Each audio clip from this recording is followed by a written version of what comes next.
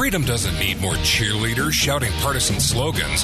It needs thoughtful, principled disciples of liberty. Deep down, we all know that freedom and liberty matter. This is where we discuss why they matter. It's time to elevate the discussion. Welcome to the never-ending quest for clarity. This is Loving Liberty with Brian Hyde. Hey, welcome to the Loving Liberty program. I'm Brian Hyde. All right, we're going to start off a little history this time around. How many of you are familiar with the Treaty of Versailles?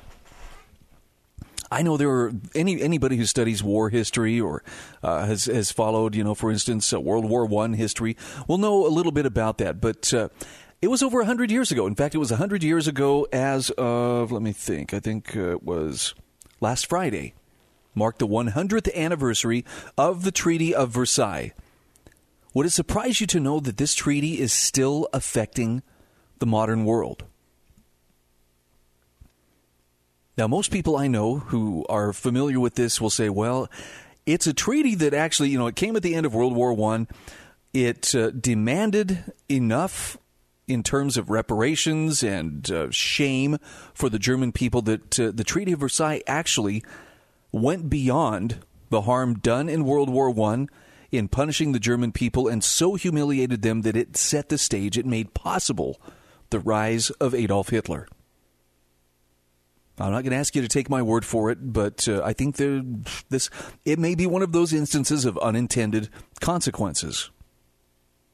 I want you to hear Nathan Petrie's take on this, because he says after 100 years, it's still affecting the world. He says June 28th, 1919, it's a date we often overlook, but its impact is significant. On this date, 100 years ago, Germany signed the Treaty of Versailles, her peace settlement for the First World War. While the treaty ended the British naval blockade, which starved millions of Germans to death, its terms were quite harsh. Germany was forced to pay $33 billion US dollars, that'd be $500 billion in today's money, for all damage done to Allied property and civilians. Germany also lost more than a tenth of its population and more than 13% of its national territory. Millions of Germans were separated from the German nation and stuck in new artificial states like Czechoslovakia, in which they were minorities treated as second-class citizens. German Austria was also barred from reuniting with Germany proper, and the Rhineland was occupied by the Allies. Finally, although not responsible for the outbreak of the conflict, Germany was forced to sign the War Guilt Clause, Article 231 of the treaty, that rested the blame for the war solely on German shoulders. This caused great resentment among the Germans, for it framed them as uniquely evil in history. Now, Nathan Petrie says these castigations, although a century old, had serious repercussions, which continue down to our present world. And he gives a list of 4 of the ways that this treaty still is affecting the world. The first is the end of European hegemony. The Versailles Treaty blacklisted Germany, destroying any chance they had at hegemony, the ability to have political dominance in a given territory. This was very different from the Treaty of Paris settlement at the end of the Napoleonic Wars, which brought back France into the fold of the European nations as an equal. Germany was humiliated at Versailles, greatly reduced in territory, and burdened with an impossible sum of reparations payments. However, not only German but European power was also greatly weakened. Greatly indebted to the U.S., the British and the French began to show the first signs of their eventual collapse. Moreover, the material and spiritual weakness of the European powers was demonstrated with their inability to handle the rise of National Socialist Germany.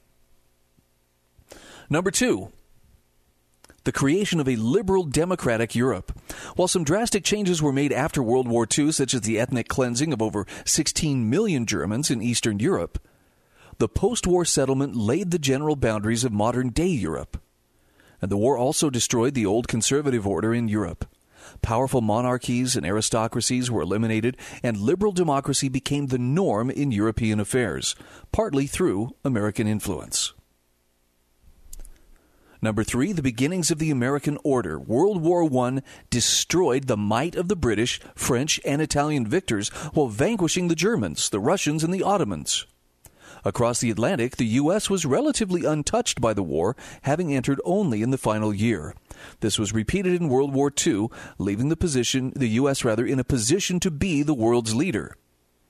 Now, that leadership played out in part through the League of Nations. While originally rejected by the Republican Senate, Woodrow Wilson's brainchild proved to be the model for international order established in 1945, the United Nations. And number 4, the treaty's impact on the rise of communism and National Socialism. Another way the Treaty of Versailles is still being felt 100 years later. With Britain and France undermining the new German Republic at its inception, the German people never viewed the post-World War I regime as fully legitimate, associating it with the humiliation imposed by the West. These grievances made the German people look to radical solutions such as National Socialism or communism. In retrospect, had the Versailles Treaty given more power to Germany and worked to create an anti-Soviet front, it's likely that the USSR and Bolshevism would have been wiped out early in the 20th century. Instead, the Treaty of Versailles created a desire to reclaim lost lands, leading Germans to believe they had legitimate claims on neighboring territories. This led to World War II, with the Soviet conquest of Eastern Europe caused the spread of globalism on a global scale. So, in a nutshell, the Treaty of Versailles is a defining event in the 20th century as it formalized the rise of a liberal democratic world led by the U.S. while maneuvering the world to a point where National Socialism and then later communism were dominant forces in the 20th century. Now, the point here is the centennial of this treaty is an opportunity to reflect on its influence and learn from the course of history. Are we willing to learn from the mistakes of history to avoid them in the future? Great question from Nathan Petrie from Hillsdale College. Let's go to the phone, 801-331-8113. Hi, welcome to Loving Liberty. Brian, Sam calling. How are you? Sam. I'm well. How are you? Oh, not too bad. Hey, I wanted to go back to something you had in the first hour. I know you got listeners now in the second hour that probably weren't there, but to recap just briefly, as you were talking about the issue of child support and this whole issue, you're reading an article on that, and this whole issue of the way the state handles child support. I've always had a problem with this. Not that I've had any children myself, but I know a lot of people who have. And my problem with this is typical of the state. What you do is, if the person's behind in their child support, you make it so that they darn well can't pay their child support by the time you're done with them. Yeah, for real. Yeah. I mean, boy, what a joke, you know. So is it really about child support, or is it really the state being in control, more of the state wanting control and influence over everything than anything else? I think that's a fair question. I mean, I mentioned in the last hour, it absolutely was heart-wrenching to watch this attorney who was clearly a dad who was concerned about his kids and wanting to fulfill his obligations, but they set the amount so high he couldn't make enough money, even as a patent attorney, to pay his child support. And so the answer was, well, then we'll throw you in jail. This is why the state needs to butt out of this stuff. You know, there's got to be a better way than having the state involved, because the state screws up everything they get their hands on. And this is just another one of those things, you know. What about just paying restitution to the victim and being done with it if there's a victim involved, you know, such as if for whatever reason, if they can't make it, you know, let the parties decide, and then one party's going to have to obviously, you know, fulfill their obligation. And see, that's where the state comes in, because you have somebody who perhaps didn't fill their obligation, so the state comes in. Somebody goes whining to the state, and that gives the state room to come in, and once they come in, then everything goes to pot. Yeah, well, when force is the only thing you have, you know, to really, you know, the only tool in your toolbox, it tends to make it tempting to start imposing one-size-fits-all solutions when they clearly can't be. Yeah, and the thing is, too, the other thing, too, is sometimes it's not always dads that are the deadbeats, too. You know, a lot of times they want to frame it all on the fathers, and, And, it takes two to tangle, and sometimes it is the father, and sometimes it's not just the father, There's a whole interesting topic there, and I would love to do a show someday on fathers' rights, because there are some systems, and I think at Washington State, I had a friend who was divorced and had moved from Washington State, and he says, man, you're nothing more than a walking wallet to those officials. Yeah, and they love it because they can get in there and they get their cut. You can bet on that. And plus the power. Yep, and the power. Yep, absolutely. Well, that's all I had. I just couldn't resist commenting on that because that's one that I've watched play itself out, much to my disgust, Hey, I appreciate your comments. Thanks, Sam. You bet. Take care. All right, we'll take a quick break. We will be back. This is Loving Liberty.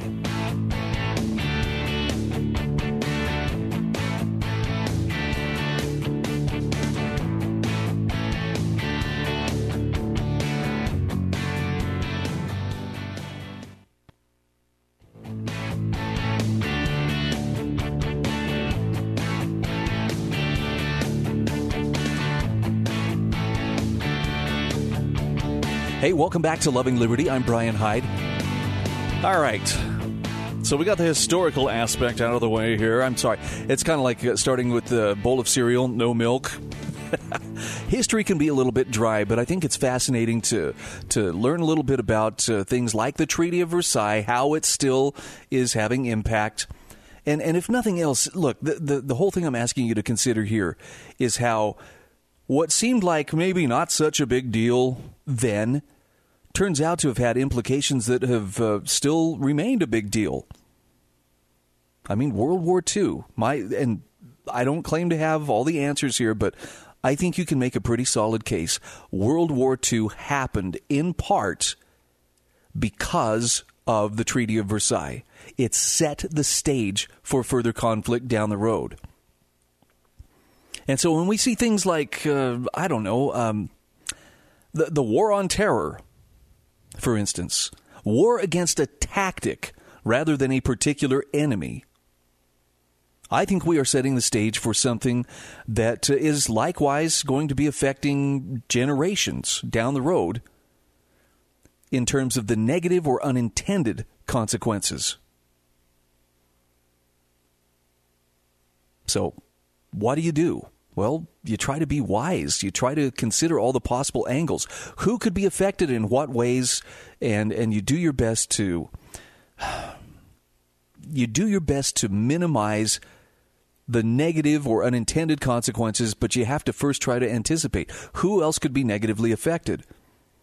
I don't want to get too far off track here, but the idea of, okay, so this guy was riding a motorcycle down a road somewhere, in Yemen, and we blew him up with a drone strike. Now, maybe we got the right guy. Okay, maybe this guy really was a bad match of some kind, but that extrajudicial assassination, meaning he was afforded no due process, someone in the U.S. Intelligence Committee said, hey, we think this guy's a high mucky-muck in, this or that organization, and officially we don't consider them to be friendly, so that's an enemy of the state. And someone makes the decision, and a technician sitting in, a trailer, an air-conditioned trailer somewhere outside of Las Vegas, some Air Force technician pushes a button, launches the missile, and kills the guy. Okay, all fine and dandy, but what if they got the wrong guy? I mean, come on, we all look pretty much the same from 35,000 feet or however high these drones fly. What if there was collateral damage? Yeah, we got the guy, and he really was somebody who was involved in some shady stuff, but we also took out a handful of people standing near him. Do we expect their families to just, roll over and say, well, as long as it was done by the U.S. and it was done in good faith in the war on terror, I'm okay with my kid being splattered all over, the ground over there? Not likely. I guarantee you, at some level, there are people who are like that. Not only have I been harmed, but I have been wronged. And, this is a part of the world where honor, particularly family honor, is something that is held in very high esteem. The idea being that somehow I will avenge the death of that person who did not deserve to die.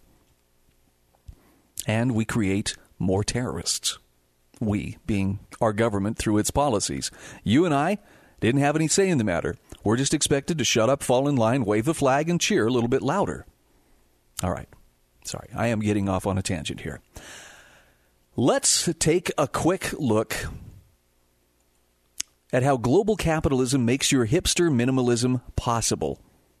I love Jeff Tucker's writing. I think he's one of the more informed and better writers out there.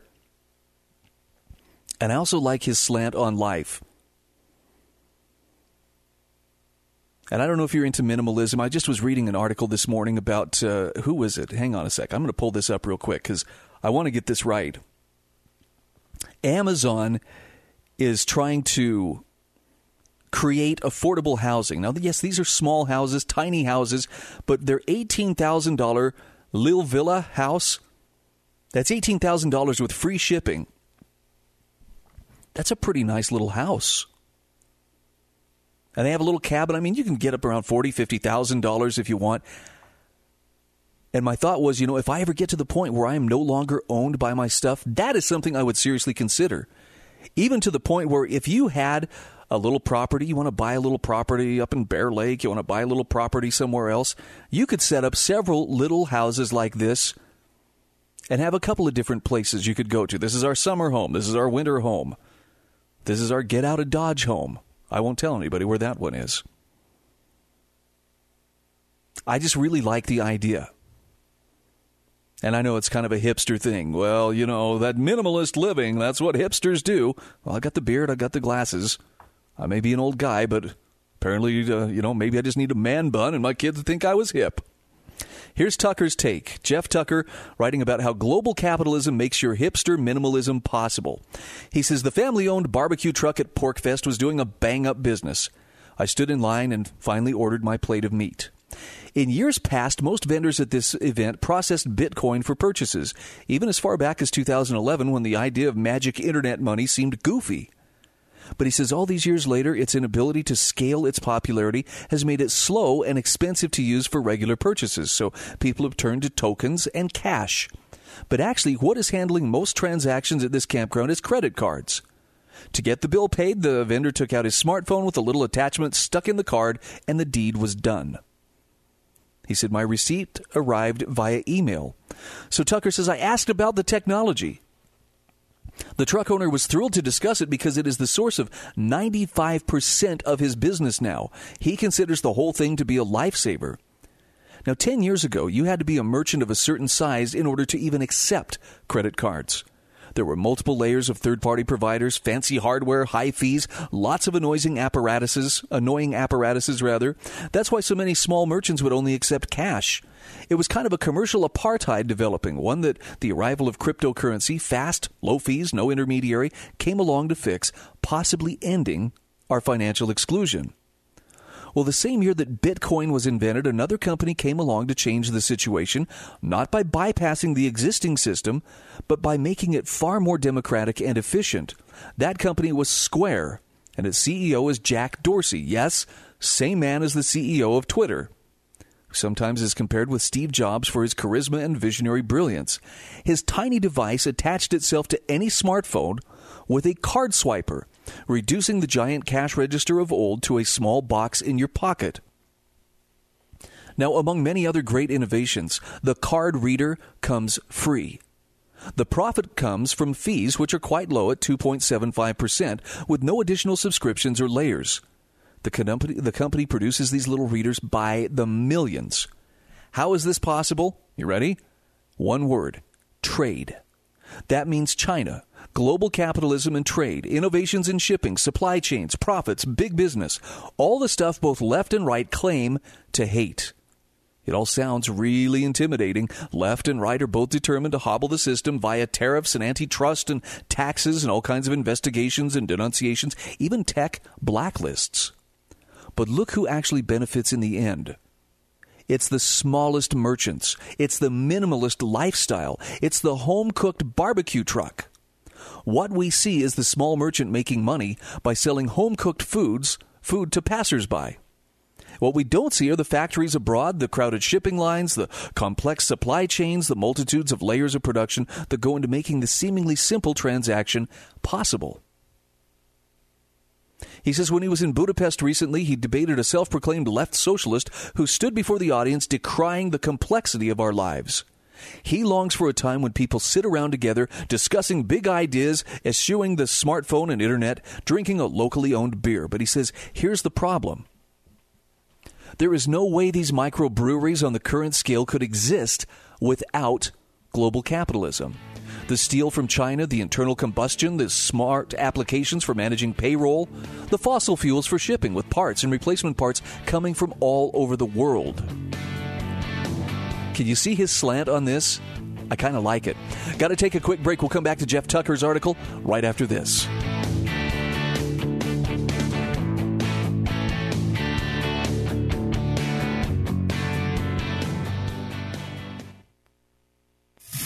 Timely, credible, thoughtful discussion without the partisan outrage.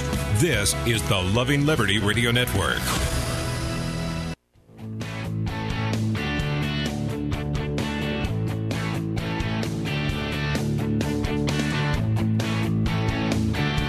Hey, welcome back to Loving Liberty. I'm Brian Hyde. I am sharing with you an article by Jeffrey Tucker, and it's about how global capitalism makes your minimalist hipster lifestyle possible. So listen up, you minimalist hipster, you and your lifestyle. Actually, this is quite a great lesson in economics and in how voluntary trade and exchange actually helps us in ways we may not have considered. He talked about debating a socialist guy in Budapest recently who stood before the audience decrying the complexity of our lives. And Tucker's observation here is, my friend longs for the simple life and doing without. And he says today this is truly possible. More and more so. That's why people are choosing to live in what they imagine to be this minimalist way, keeping only things which spark joy. The digital nomad.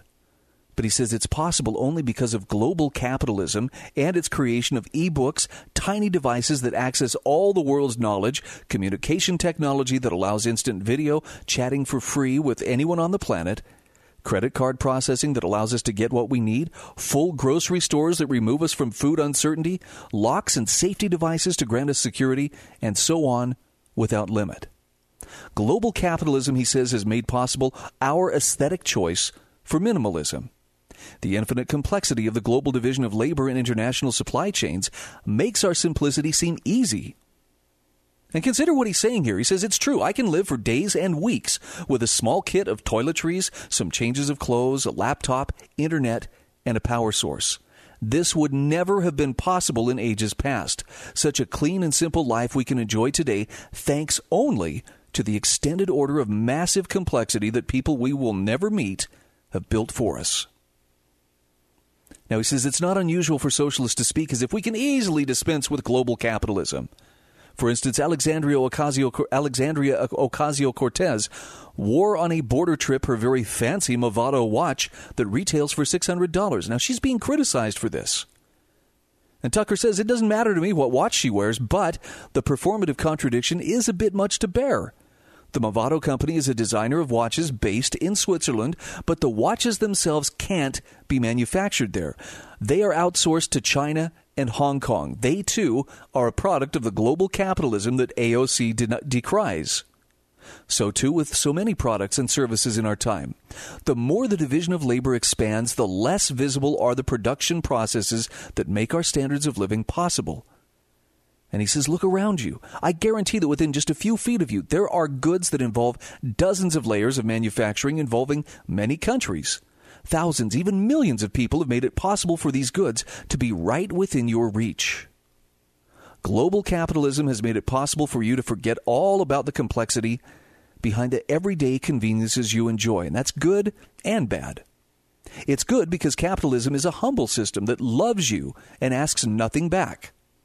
It's bad for precisely the reason that it can function without your appreciation or allegiance, and thus tempts people to imagine that they could go on without it. It's not true. But even for a day to live without global capitalism, he says, try to live even for a day without it. It's not possible for the experiment to take place, but pretend like it were. It's a guarantee that you wouldn't like the results. Moreover, he says it's not really about you. It's about every small merchant trying to make a go of it. The irony is that global capitalism is the best friend that the hipster minimalist, the digital nomad, and the small food truck selling local food ever had. By the way, you can check out that article on the American Institute for Economic Research. What a great take. Absolutely love it. Going to shift gears now. Let's talk about the trades. I mentioned last hour that my son just recently returned home from serving the mission for our church. So now he's actively been looking for work. By the way, he's actually landed a job. Talk about a go-getter. We brought him home on Thursday. He had employment secured by Saturday. He's making plans to go to school, and I'm very happy. I am proud of the man that my son has become. And as we were talking with some of his friends, some of his former mission buddies, my wife was really emphasizing, you guys go to school, you get the degree, don't you give up, get that degree. And I can agree to a point, but I think sometimes the trades get an unfair shake.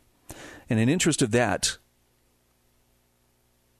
I want to share with you an article from Jeff Minnick. This is from intellectualtakeout.org. 2 thumbs up for the trades. Many young people labor under expectations regarding their careers. So this is something that I would ask, my son as well as others to consider. Minnick says, last week I was strolling through a park beside the French Broad River when I met a former student, a young woman whose fiery personality and humor had always enlivened classroom discussions. With her was a handsome young man who I assume she's dating. When I asked him what sort of work he did, he looked a little bit abashed and said, I'm a plumber, with a defensive note in his voice. Now, Jeff Minnick says, I used to see the same reaction in some of my students who chose a trade over college. One kid, a burly fellow, always seemed embarrassed by choosing to become a welder, even though he found lucrative employment at the age of 20. And he asks, why is it that anyone employed in the trades must feel defensive about their choice of occupation? It can't be the salary.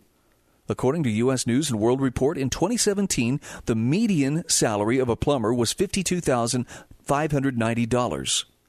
That same year, data from the Social Security Administration puts the average wage of an American worker at $48,252. So it can't be the work that those in the trades do, which of us hasn't given thanks to the heavens when a plumber fixes that busted pipe?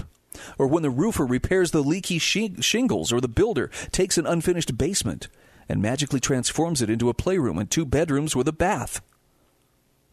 When we become acquainted with an honest, competent worker, whether it's a mechanic, a brick mason, a carpenter, if we have any sense at all, we treat that person to red carpets and applause. But Jeff Minnick says, I've asked the wrong question, so let me reframe it. How is it that some of us have made those employed in the trades feel inferior to those in the professions? Why do some regard the young person who attends the local community college to study elevator repair or dental hygiene as inferior to a contemporary studying English literature in college? Why view a man in a coat and tie sitting behind a desk as more prestigious than the guy who comes home with dirt under his fingernails? He says it's idiotic, really. The cars, the roads on which we drive, our houses and apartments, offices and restaurants, every chair, every shelf, every implement from our toothbrushes to our favorite coffee mugs, all of these things are the work of human hands. Some of these goods are the product of assembly lines, some the consequence of men and women of the trades who bring an array of skills to their tasks. All of these people have an intelligence often hidden by the title of their occupation. A man in his early 30s I met only once worked in a paper mill in Canton, North Carolina. He spoke with an accent native to the hills where he lived, and he looked nondescript. During our conversation, however, Jeff Minnick says he revealed he had bought a house at the age of 17. His uncle helped him with the financing. He fixed it up, rented it out, and now owned upwards of 20 such houses. The same man was fascinated by the history of the American West and used his summer vacations to visit historic places like the Alamo or Little Bighorn National Monument. Jeff Minnick says, my son-in-law is a contractor, a skilled builder, and a maker of furniture. He is a bright man, quick on the uptake, who has read many great books and will soon be teaching Euclidean geometry in a private school. Many of his friends, both those who graduated from college and those who never attended, also work in the trades and display an equal array of gifts aside from their jobs. Another woman in town, a homeschooling mom and teacher in the local co-op, declined to go to college and instead became an auto mechanic. Minnick says the key to the pursuit of happiness in our work lies in discovering what we enjoy and then looking for ways to match those pursuits to a vocation, rather.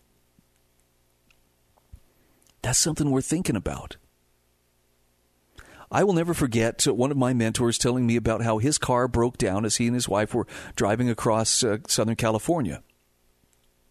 And they were driving through the part of California where there's not a lot, like out by Bakersfield or somewhere, out there where there's just a lot of open space. And when their car broke down, here came the tow truck driver to tow their car in and get them to where they could get it fixed. Now you would think, well, there's a blue-collar profession for you, just a tow truck driver.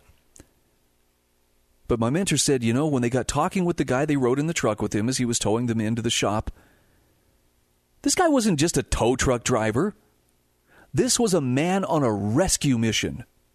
And by the way, he was a very bright, classically educated guy who could discuss numerous well-rounded topics. But he viewed his job as making a difference and saving people who were in a moment of distress. And if you've ever been broken down and waiting for a tow truck driver, you know exactly what he's talking about. What a relief when the guy comes to get you.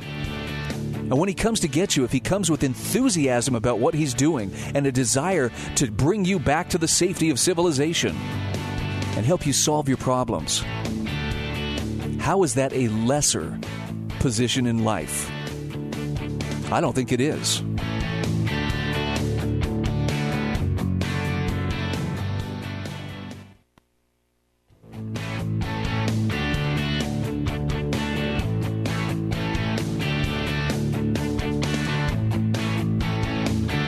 Hey, welcome back to Loving Liberty. I'm Brian Hyde.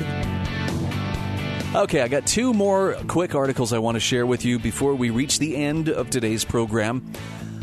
40 lessons to teach your kids before they leave home. This one just really struck a note with me because I'm watching my nest become emptier and emptier. And you know what? I'm really proud of my kids as they have gone forth and they've learned to become problem solvers. I don't say this to be self-deprecating, but it's very clear to me my kids are growing up to be better people than I have grown up to be. And I'm proud of them for being, an improvement on the preceding generation. I think that's how it should be. It makes me happy. It doesn't make me feel like, oh man, that sucks. My kids are better than me. I want them to be better. But when it comes down to things that they need to know, I love Daisy Luther's take on this. She says, as a parent, the most important job I will ever hold is mom to my two daughters. And if I'm not teaching them the important life lessons they need to survive and thrive in this crazy world, then I'm not doing a very good job at all.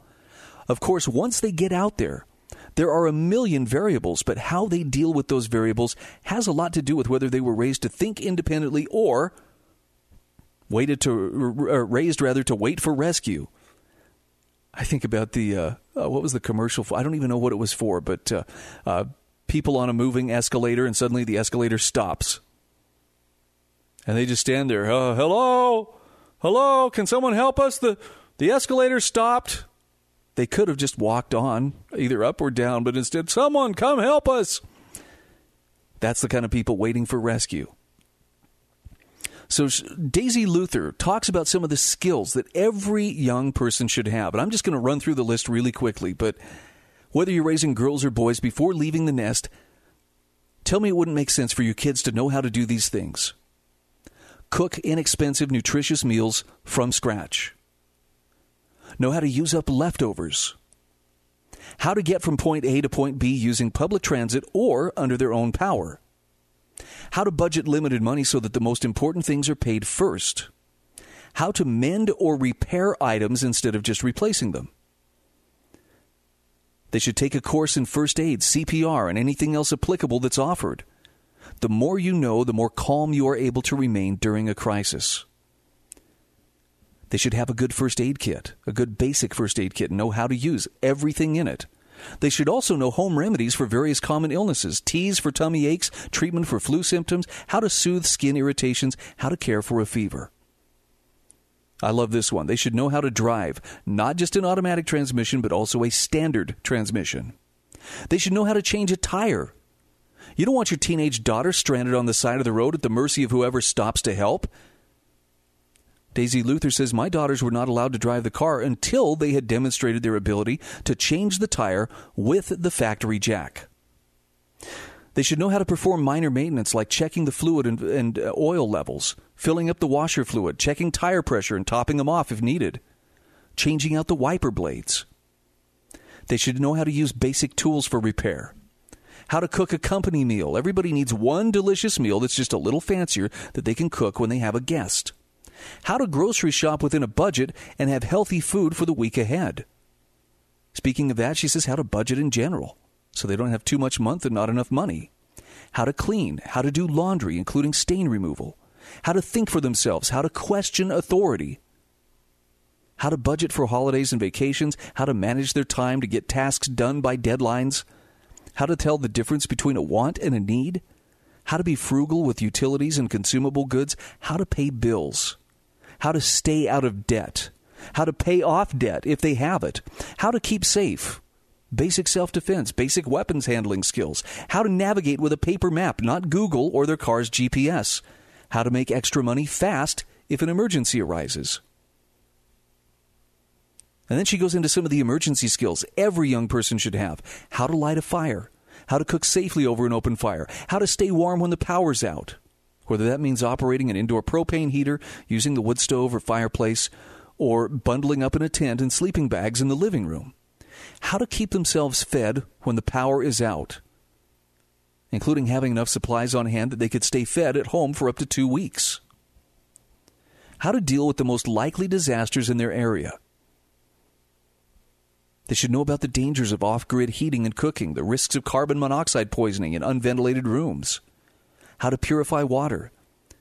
How to keep safe both at home and when they're out. Know the difference between cover and concealment. How to do laundry by hand. How to hang it to dry. How to keep things sanitary when you don't have running water. How to acquire food, foraging, fishing, gardening, or hunting. I mean, that seems like a pretty long list. And I can totally understand where people might feel like, oh, that's a bit much. But those skills that's part of your wealth. If you think of it this way, wealth is everything that remains when your cash flow stops. So it could be property, it could be tools, it could be, possessions, but skills are a part of your wealth. Once you have them, they are yours. Now you may have to, practice to keep them sharp, but that's how I look at it. That is a part of how you measure your net worth. What skills do you have? All right, one more shift of gears here. We're going to end on this note. Down with yoga, up with baseball. This is an article from intellectualtakeout.org. Casey Chalk is the author. Casey says, not long ago, a former boss suggested I take up yoga to reduce stress, and soon thereafter, an old friend noted the positive effects that yoga had on him. And then someone at church praised yogic meditation and breathing exercises.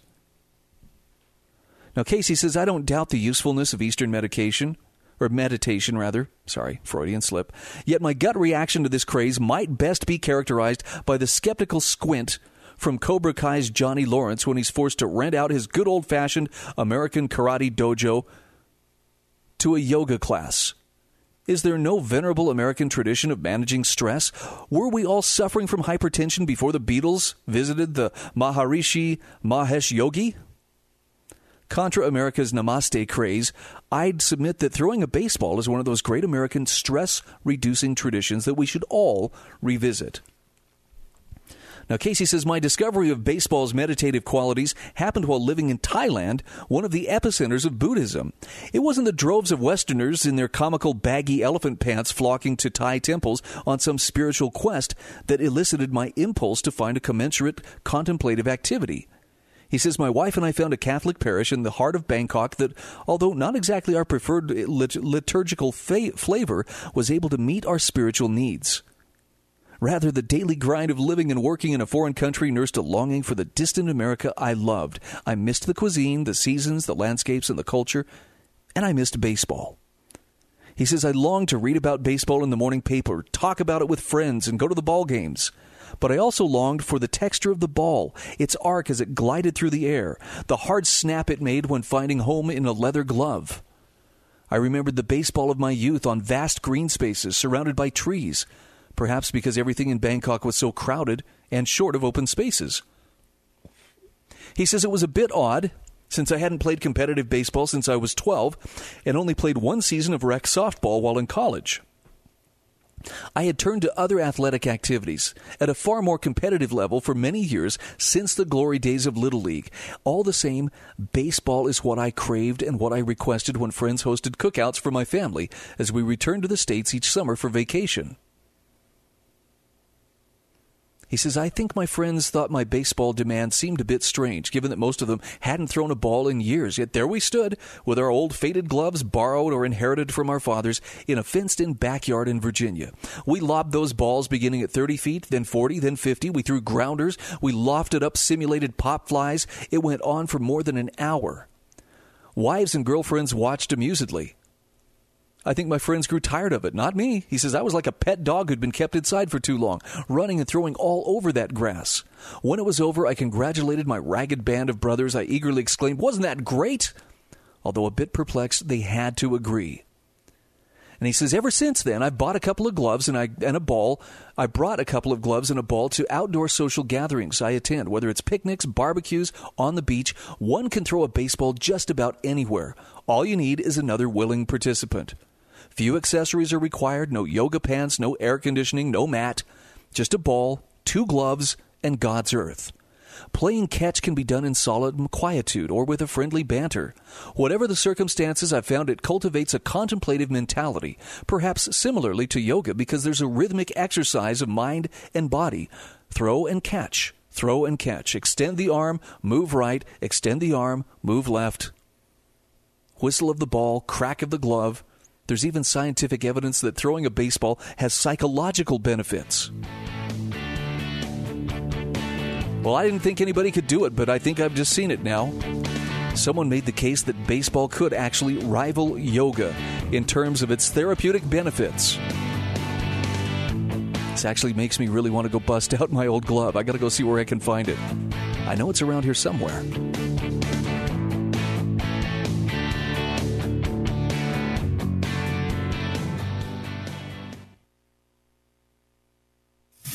Timely, credible, thoughtful discussion without the partisan outrage. This is the Loving Liberty Radio Network.